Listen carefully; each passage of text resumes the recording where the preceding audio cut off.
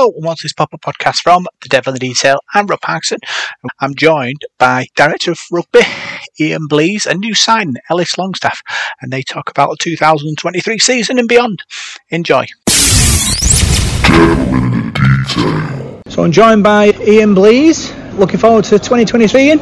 Yeah, slightly different feelings this year. I'm just saying, it's more excitement probably than nervousness, and that's probably some of the stuff that we did last year as a team. So yeah, I'm really excited, but I do think also it'll be probably the toughest Super League probably comp might have seen this year, because I think when you look at the squads and the work that the owners have done in the past few months, some of them made some really good signings, and I don't think there's that many weak teams in there. And there'll be teams who didn't go so well last year.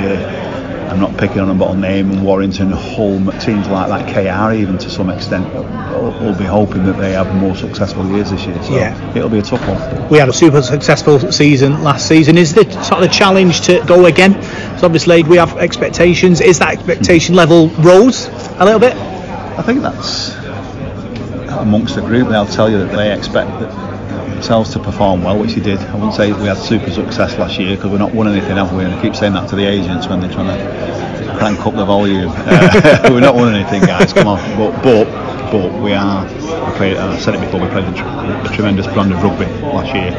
I think unique amongst Super League for the last few years. I think Rose and the coaching staff have got them playing really, really well, and it was great to see, wasn't it? And it was just, hopefully, you're right, keeping that or setting that standard from last year. If we can achieve that again, and maybe go one better, one never knows. Our season ticket sales? Yeah, good, mate. Yeah, I think we're above last year. So, but we still need extra, don't we, to compete. And if you look at the future with IMG involved now, etc., we've got to raise the bar as a club, and we all know that. So that'll be something we're all looking to do over the next few years or whatever it takes. Obviously, AMG visions, don't they, about what rugby league is, and obviously we're hoping we're going to be involved in that. Yeah. But obviously on the field we've taken all the boxes with semi-final appearances and playoff spots, and then off the field we've got the community stuff going as well. So surely we're a shoe in here.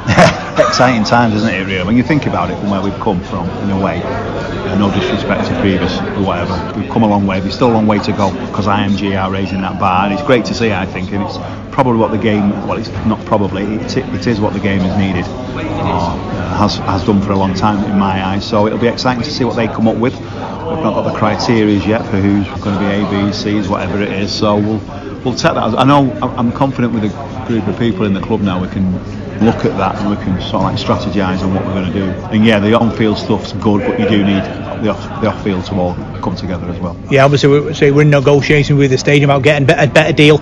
Is that sort of most important negotiation you're going to be having in 2020? Yeah, it won't be easy to have them discussions either, will it? Because you've still got third parties involved, and I know Paul King and the board will be having them conversations to get it right for us. And I'm just happy we're not going to Mull Lane. Right. And I've said that from day one, I think. So it's no secret, is it, that no. I didn't want to go there. So is that dead in the water? I think you just never know in this game, do you? No. Sport and business is a wonderful thing, and it changes overnight. But I just couldn't see our future there. That was just me, my personal view. So I'm more than happy to be staying at the Salford City Stadium. Yeah, and we'll hopefully build a better future there. Yeah, opportunities there. Obviously, we know with the club growing off the field with ladies teams, physical disability teams, learning disabilities teams, now a wheelchair team as well. We're a real community club now. Yeah, it's got to be something special. If everything comes together, it'll be really, really special to be a part of. And on the back of that, you've got the IMG and what's going to happen with the academy systems. I don't know yet, but that'll be, hopefully we can tag along with that, which I'm really excited about, and getting a complete pathway in for our youth and our surrounding areas, bringing the kids in from the surrounding areas. So that's something that really excites me. That. Yeah, we've talked to Paul Rowley before about the different sort of categories of players going to be available. The ones in America, the ones in Australia, the local ones, the Welsh ones, Red Star Belgrade. You know, we've got a vast amount of players to pick from. Yeah. In the next sort of 5-10 years. Yeah. I agree, but also we can't lose focus on kids in Salford either, can we? That's no. what I'm not over keen on that more than others, but it's been a passion of mine since I came back to make sure we absolutely get a really true pathway for the city and surrounding areas, to be fair, and then we get the kids of Salford playing with rugby balls and coming through our systems, and that's something that we'll work on. That bit really excites me, because I want to see the youths playing rugby league and coming through our systems and making first grade. I know that's been a pipe dream for a while now, but I want to see it before I die. So having fun then. No pressure.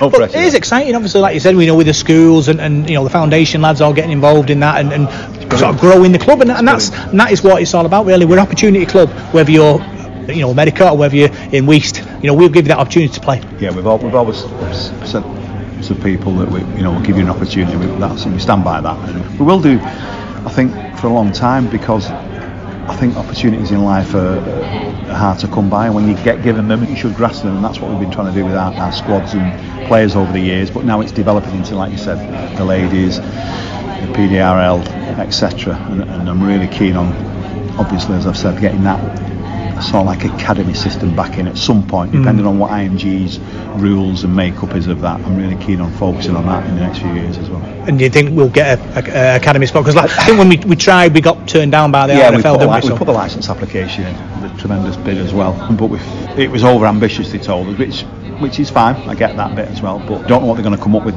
There's talk of various things, but we'll wait and see. And as I've said before, we've got enough good people in the club now to put a proper case into whatever it might be to get that academy. And then you can look at different club as well again, I think, with that, and a proper pathway that will please the head coach when we start bringing players through that. That takes years, I know it does, but at least you've got to have that drive and ambition to get to that status.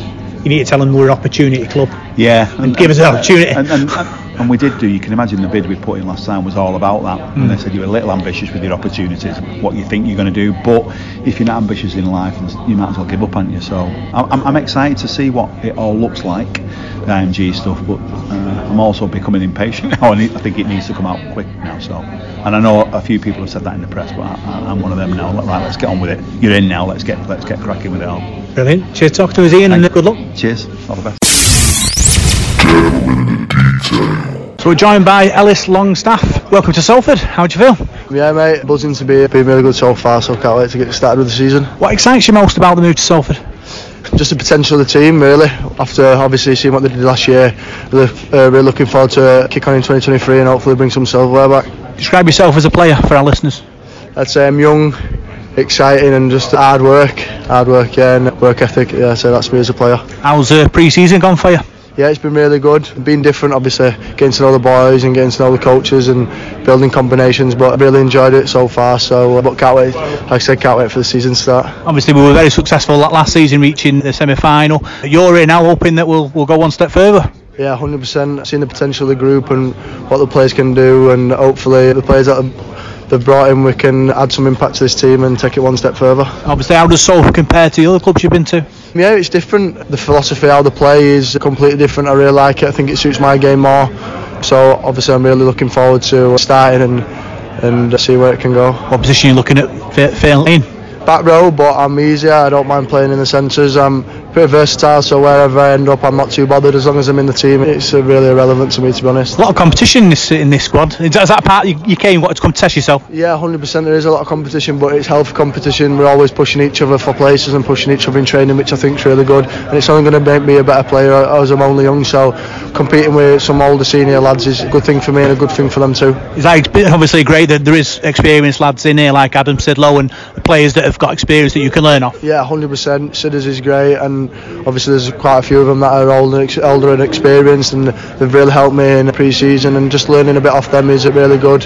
So hopefully they'll be crucial in my development. What's your rugby league background? Obviously, where your amateur days and all that. I started off at Kipax when I was about a 10, 11 year old. I used to play football before that, and then I joined Wigan on scholarship, and then went to Warrington Foot Academy, and then been at Warrington, and then obviously went on loan to Hull back end of last year, and then loan this year to Salford. So that's my rugby league story. So it's not opportunity club really, giving you opportunity to come play Super League and hopefully test yourself against the best. Yeah, 100%. It's Rolls has given me the opportunity to come here, and I'm going to grab it with both hands. I'm really looking forward to it. So thank him and the coaching staff for getting me in, obviously, for this year. What do you make of Paul Rowley and his ways so far? He's a brilliant coach. His philosophy, I've never had a coach that likes to play the way he does, and it really suits my game and how I like to play. So I'm just picking his brains as much as I can. I know he loves the game, so it's really helping me.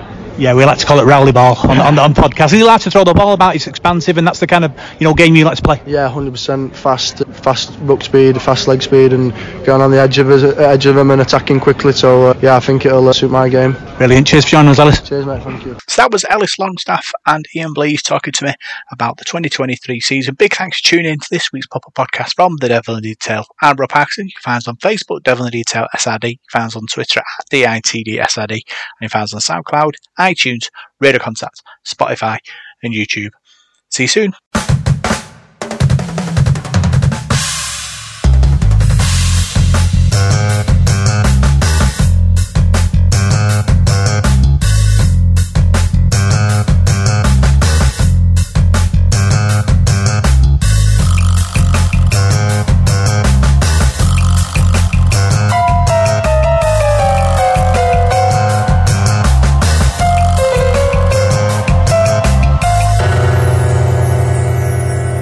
Devil in the Detail.